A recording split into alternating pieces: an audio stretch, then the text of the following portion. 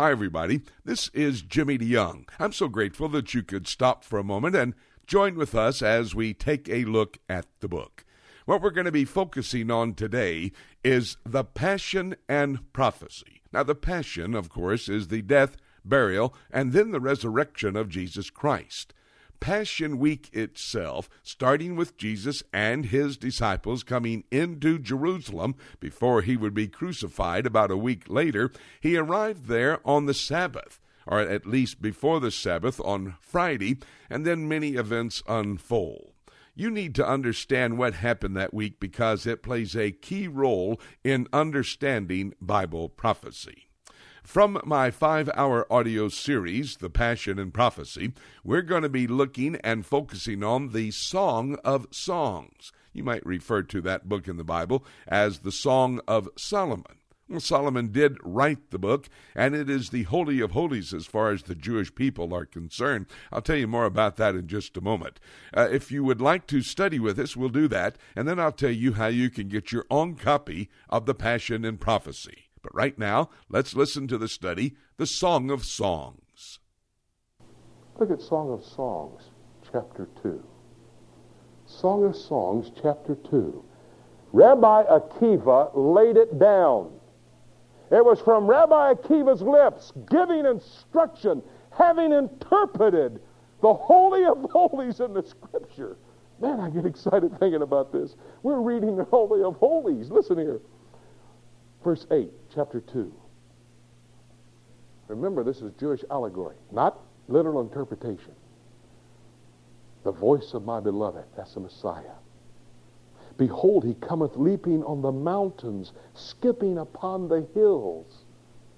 You'll see what that means in a moment. Look at verse 9. My beloved, the Messiah, is like a roe or a young hart. Behold, look at here. Here's where it is. Here's where Rabbi Akiva got the instruction from the Holy of Holies. Behold, who? The Messiah. He standeth behind our wall. There it is. That phrase is why the Jew today, some of them wouldn't know it. The two rabbis I talked to, scholarly men, knew exactly what I was talking about. One of the reasons this scholarly rabbi that I talked to about this book, who told me he read it every Shabbat as well as Passover, said one of the reasons I read it, it's my instruction, it's my marching orders to go to the wall and have my prayers at the beginning of Shabbat. The Messiah stands behind the wall. Behold, he cometh like a deer on the mountains. He's standing behind the wall. Look what it says in verse 9. He looketh forth at the windows, showing himself through the lattice. Now, there's no window at the wall. There's no lattice in that wall. He's talking about, that's what he said in verse 8. Look, he comes like he's a roe, skipping upon the mountain. I'm going to develop it in just a moment. Look here, verse 14. O my dove, that art in the clefts of the rock, in the secret place of the stairs, a mountain going up the stairs. That's what he's talking about here. Let me see thy countenance. Let me hear thy voice, for sweet is thy voice, and thy countenance is comely. He's talking, this is the Messiah he's talking about now. Israel, standing behind the wall, looking at their Messiah. The Messiah is behind the wall. Look here, verse 17. Until the day break, the shadows flee away. Turn, my beloved, and be thou like a roe or a young hart upon the mountains of Bether. What's the mountains of Bether? I dug and dug and dug, and I found out, you know what Bether means? Separation. And you know what that means? It's the mountain that's going to separate. Whew. Zechariah 14:4. What mountain is that? The Mount of Olives. The clefts of the rock, going up the stairs. My beloved, dancing, skipping on the mountains. They stand at the wall, looking at their Messiah. Wait a minute. Go back to Zechariah just a minute.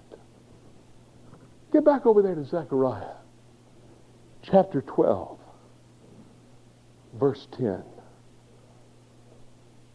And I will pour out upon the house of David and upon the inhabitants of Jerusalem the spirit of grace and of supplication. Look at here. And they shall look upon him, me, whom they have pierced. And they shall mourn for him as one mourneth for his only son. Shall be in bitterness, agony. Check the word out in the Hebrew. This one is in bitterness over his son. And you go on down and you read ahead, it says, and they'll mourn standing behind the wall. What is that wall called? The Wailing Wall. Oh, that's not the right term. It's the Western Wall. But it's been dubbed the Wailing Wall because they stand there davening, praying like they're wailing. Wait a minute. Imagine in your mind this glass right here is the Western Wall. And the Jew comes up here in front of the Western Wall to pray. And they say, because that's as close as we can go to the temple. Well, why aren't they even looking at where the temple was? You stand behind this Western Wall, the Dome of the Rock is over there. I mean, I can take you, and I take my tour people, to a 30-foot section that looks squarely at where the temple stood. We don't have any Jews, one or two go over there. Temple Mount Faithful go over there every Friday praying for the temple. But 99 and 44, 100% of all Jews go to the Western Wall, the Wailing Wall, standing here. Why? Rabbi Akiva read chapter 2, verse 9 of the book of Song of Songs, the Holy of Holies, and it says, our Messiah's behind the wall, skipping on the mountain, where the windows and lattice are, where the clefts of the rock are, up the staircase, on the mountain of separation. Where did I tell you the death, burial, resurrection took place? Mount of Olives. What's it called? Har Mashiach, the mountain of Messiah. Let me tell you something, folks.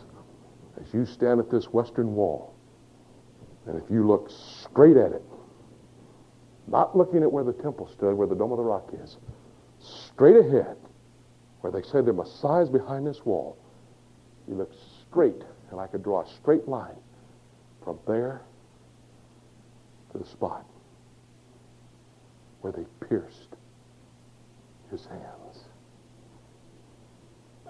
And today, and especially since June 7, 1967, they've been going to that Western Wall, looking upon him who they have pierced, unbeknown to them. Because chronologically,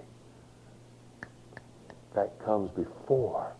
There's no bitterness when he comes back. Zechariah 3:9 says, they are saved in a day. Iniquity's gone. There's joy. What happens? They're going to enter into the period of tabernacles, rejoicing. What did Peter say? Let's set up our booths for rejoicing. It's tabernacles. No mourning. When are they mourning? Right now. Looking upon him who they have pierced at the spot where they pierced him. Chapter 12, Jerusalem. They burdensome stone, a cup of trembling.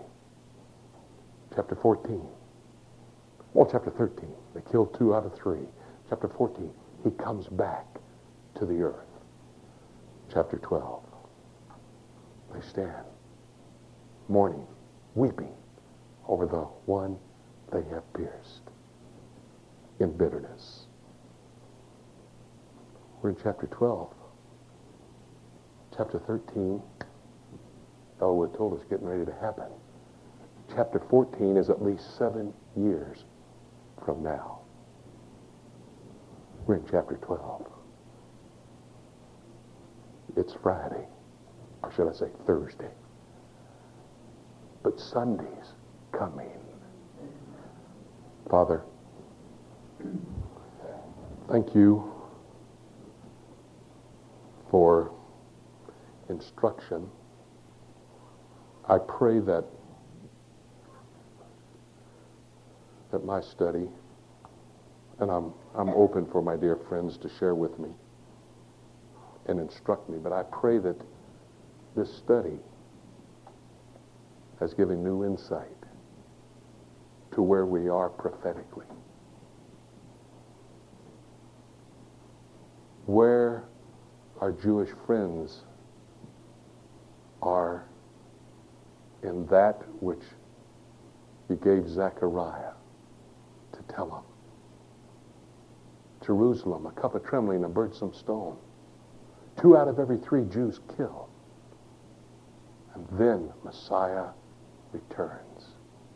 Oh, yes. Standing, looking upon the spot where they pierced him.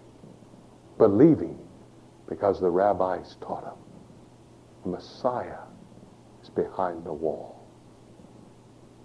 Lord, as we dig and study and reflect and try to understand, allow the Word to continue to teach us where we are in your time. Help us to grasp your plan in this time. Be willing to do your will in this time. For your glory in this time. In thy precious name we pray with thanksgiving. What an exciting study that was, and I hope and pray that it will assist you in understanding what God's Word is actually telling us about the end times as it relates to that Passion Week, the week that led up to the death, the burial, and then the resurrection of Jesus Christ. It has great significance prophetically. By the way, you can get your own copy of The Passion and Prophecy. It's a 5-hour audio series on CD that is available. You can call our toll-free number. It's 877-674-3298. That's 877-674-3298. It's a toll-free number from across America. Or remember, you can always go to our website, prophecytoday.com, and go to the shopping mall and make your order of our series, the 5-hour audio series entitled The Passion and Prophecy. I'm Jimmy DeYoung, and let me thank you one more time for joining us as we take a look at the book. You know, as we continue to study through God's prophetic passages, we become more and more aware every single day that the rapture of the church can happen that day. When Jesus will shout, the archangel will shout, the trump of God will sound, and we'll be caught up to be with him forevermore. What a glorious day that is going to be. By the way, having said that, there's nothing left for me to say except let's keep looking up until